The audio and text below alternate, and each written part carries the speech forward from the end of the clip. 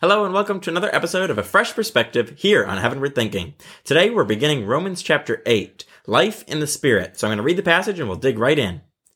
There is, therefore, now no condemnation for those who are in Christ Jesus. For the law of the Spirit of life has set you free in Christ Jesus from the law of sin and death. For God has done what the law, weakened by the flesh, could not do. By sending his own Son in the likeness of sinful flesh, and for sin, he condemned sin in the flesh, in order that the righteous requirement of the law might be fulfilled in us, who walk not according to the flesh, but according to the Spirit. For those who live according to the flesh set their minds on the things of the flesh, but those who live according to the Spirit set their minds on the things of the Spirit. For to set the mind on the flesh is death, but to set the mind on the Spirit is life and peace. For the mind that is set on the flesh is hostile to God, for it does not submit to God's law. Indeed, it cannot. Those who are in the flesh cannot please God. You, however, are not in the flesh, but in the Spirit, if, in fact, the Spirit of God dwells in you. Anyone who does not have the Spirit of God, the Spirit of Christ, does not belong to him. But if Christ is in you, although the body is dead because of sin, the Spirit is life because of righteousness. If the Spirit of him who raised Jesus from the dead dwells in you, he who raised Christ Jesus from the dead will also give life to your mortal bodies through his Spirit who dwells in you. So as we look at this section, there's so many amazing concepts in it. What stands out to you apart from all of it? Let's see. Pretty simplistic to me. And then we make it really complex as we talk about it. But listen, it's the same battle Paul was just talking about. There's a carnal and there's a spirit world. There's a flesh world and there's a spirit world. And if you want to be about Jesus, then you're going to walk in the spirit world. And if you want to be about yourself, you're going to walk in the carnal world or the flesh world. And that's where the battle is all the time.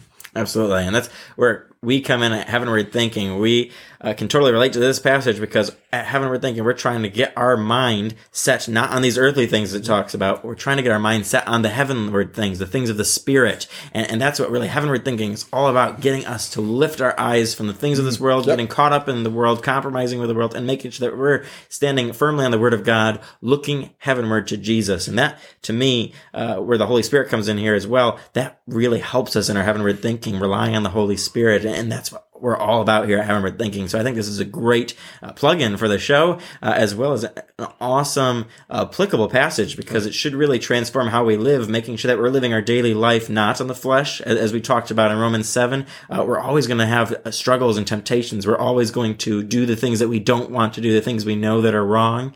But we really need to strive to do what is right and to live according to the Spirit, as it says here. Yeah. How can we do that as Christians? Well, I think that you hit it pretty, again, I hate to make this complex. You want to make it simplistic, right? The simple thing is what you just laid out. I mean, we could finish this whole show right with that. Listen, you have to think heavenwardly. You got to think outside of the box. And if you do think outside of the box, one of the cool things is there's now no condemnation for those who are in Christ Jesus. It gives us the freedom to try, right? If you're caught up in the law, then you got to follow the law. And the second you break it, you're in deep trouble. But if you're caught up in Jesus, then there's this freedom that comes along that Paul says that allows us to try. It allows us to walk forward. We're not going to love everybody perfectly, but we try.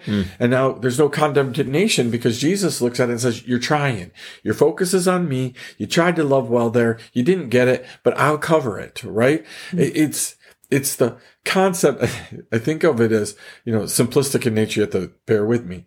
When I was a kid, you would order food from the restaurant and sometimes your eyes were bigger than your stomach, but there was no fear in it because your dad would finish it, right? Like it was covered for you. Like you didn't have to worry about, you tried to eat as much as you could, right? But then it was covered for you, right?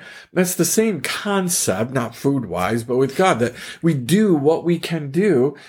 And then it's covered by Jesus. It gives us the freedom to try. There's no freedom with the law. You either do it or you're dead.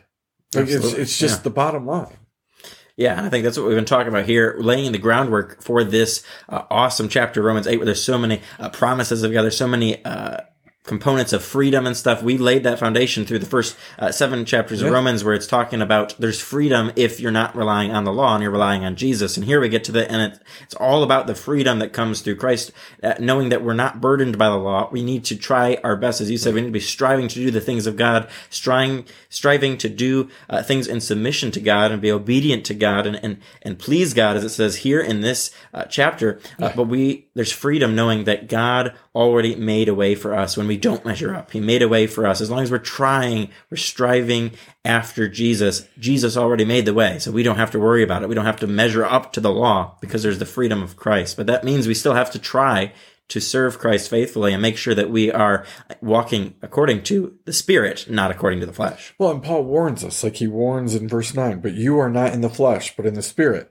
if indeed you are in the Spirit, right? So Paul says, you got to make sure that you're actually in the Spirit, right? We go back to what Jesus said. Jesus said, hey, there are people that I don't recognize their voice. There are people who are going to call me Lord, Lord, and I'm going to say, I don't know you, right? So there are people who think they're walking in the Spirit or a Spirit, right? And they think they're doing good things, but it's really more according to their law or somebody else's law. We're walking in the Spirit if we're, number one, in a personal relation and connection with Jesus Christ, right? We know who our dad is, and we are aware of the Holy Spirit. We know how it all works, right? We Father, Jesus, and the Holy Spirit, right? They work in tandem together. But if we don't have that, well, then we're actually really just trying to be good people within the carnal, within the flesh, right? The flesh can do good things. Right? It is fantastic, some of the things that people are able to do just out of their own will. But God says, no, I want you to do things that are godly. Right? Paul is encouraging us and saying, go the step above. Be godly, not just good. Yeah, and going with that verse you pointed out in verse 9, you, however, are not in the flesh, but in the Spirit. Yeah. If, in fact, the Spirit of God dwells in you. There's another part to that verse. Anyone who does not have the Spirit of Christ does not belong to him. So I think that goes with your warning. We need to make sure that we're in Christ, because if we're not in Christ, we're not actually following the Jesus of Scripture. We're following our own version or our own twisted version of Scripture. Then we're not going to be belonging to Christ. And that's a very scary thing, because we know that if we don't have Jesus, we are going to spend an eternal punishment in hell. So we need to make sure that we're living according to the Spirit, that we have the Spirit living in us, the Holy Spirit residing in us as Christians. We need to make sure that we are truly born again and following after Jesus, and that we can't just claim the promises of God if we're not living according to His Word, and if we're not in right relationship with God the Father through Jesus Christ. I think that's a very important thing you pointed out, and that Paul stresses in this. Hey, little reminder, you got to be in the Spirit to have this whole section apply to you. Well, and again, then you take what you just said, which was great, and you take it right back up to the beginning of this chapter, and he said, now, therefore, there is no condemnation, right? Again, it's funny. There's no condemnation in Christ Jesus. That doesn't mean there isn't any condemnation in the people around us, right? What Jesus does is he knows our intent. What Jesus does is he looks and sees the motive. He sees that you're trying. He sees, he knows you. He created you. He knows your weaknesses. He knows your strength. All those things build up compassion within Jesus for the multitude, it says, right? He looked at the people. He knew who they were. He created them, right? So he knew all about them. He had compassion for them because they were like sheep being led to the slaughter. They were like sheep without a shepherd. They were all these things. We need to understand that Paul, he's hard, right? He's really hard, and he presents a message that says, you know what? You're not going to be able to do this. I don't do what I want to do. You're not going to be able to do what you want to do, right? But he then turns around after chapter 7, comes into chapter 8 and says, yay, because of Christ Jesus, there's now no condemnation. Now you don't have to have a fear of doing it exactly perfectly. You don't have to have a fear that if you don't do it right, you're going to hell. You don't have to have a fear of all those things. You just have to have a fear of God, which puts you in right relationship with Him, with a personal relationship with His Son, Jesus, and then you let the Holy Spirit just work on you. The problem is, all of this is dependent upon the Holy Spirit. But most of our churches are dependent upon people.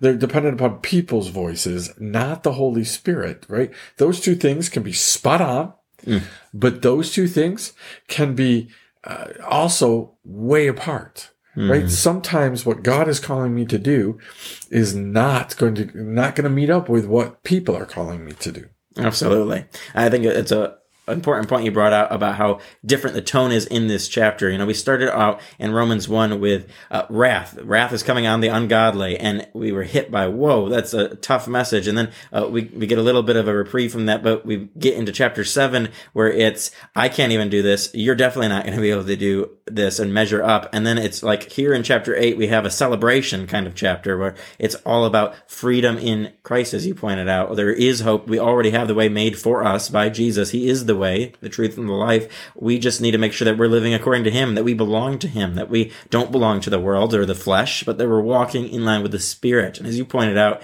the Holy Spirit is a component of our churches that really we don't even stress. Most people don't even know anything about the Holy Spirit. A lot of Christians I come into contact with, they don't even really know who or what the Holy Spirit is. That's a really bad thing when we are called to live in the Spirit and to walk according to the Spirit. We need to make sure that we really know who the Holy Spirit is and how he works on behalf of Jesus and God the Father. Jesus promised that he was going to send another helper after he left. We probably need to pay attention to who that helper is, and that helper is the Holy Spirit, who helps us walk, not according to the flesh, but according to God's ways, according to the Spirit. And he lifts our eyes and our perspective to heavenward thinking, not earthly thinking. And that's an important point in this passage. If we were going to conclude with one last thought, what would it be on this chapter? I think that Paul is really just trying to get us to understand that we need to focus heavenwardly. We need to start running life based on a spiritual, right, format, not a human flesh format, right? Mm. Which basically it comes down to, are you going to be selfish or are you going to be selfless? Your choice. Mm. Yeah, absolutely. We need to make that choice, make sure that we're walking according to the Spirit, not according to the flesh. Right. Make sure our thinking isn't earthly, but is heavenward thinking. Right, well, I hope you've been challenged by this week, and that it gives you some encouragement to the freedom in Christ, and that you'll join us next time as we talk about being heirs with Christ here on A Fresh Perspective on Heavenward Thinking.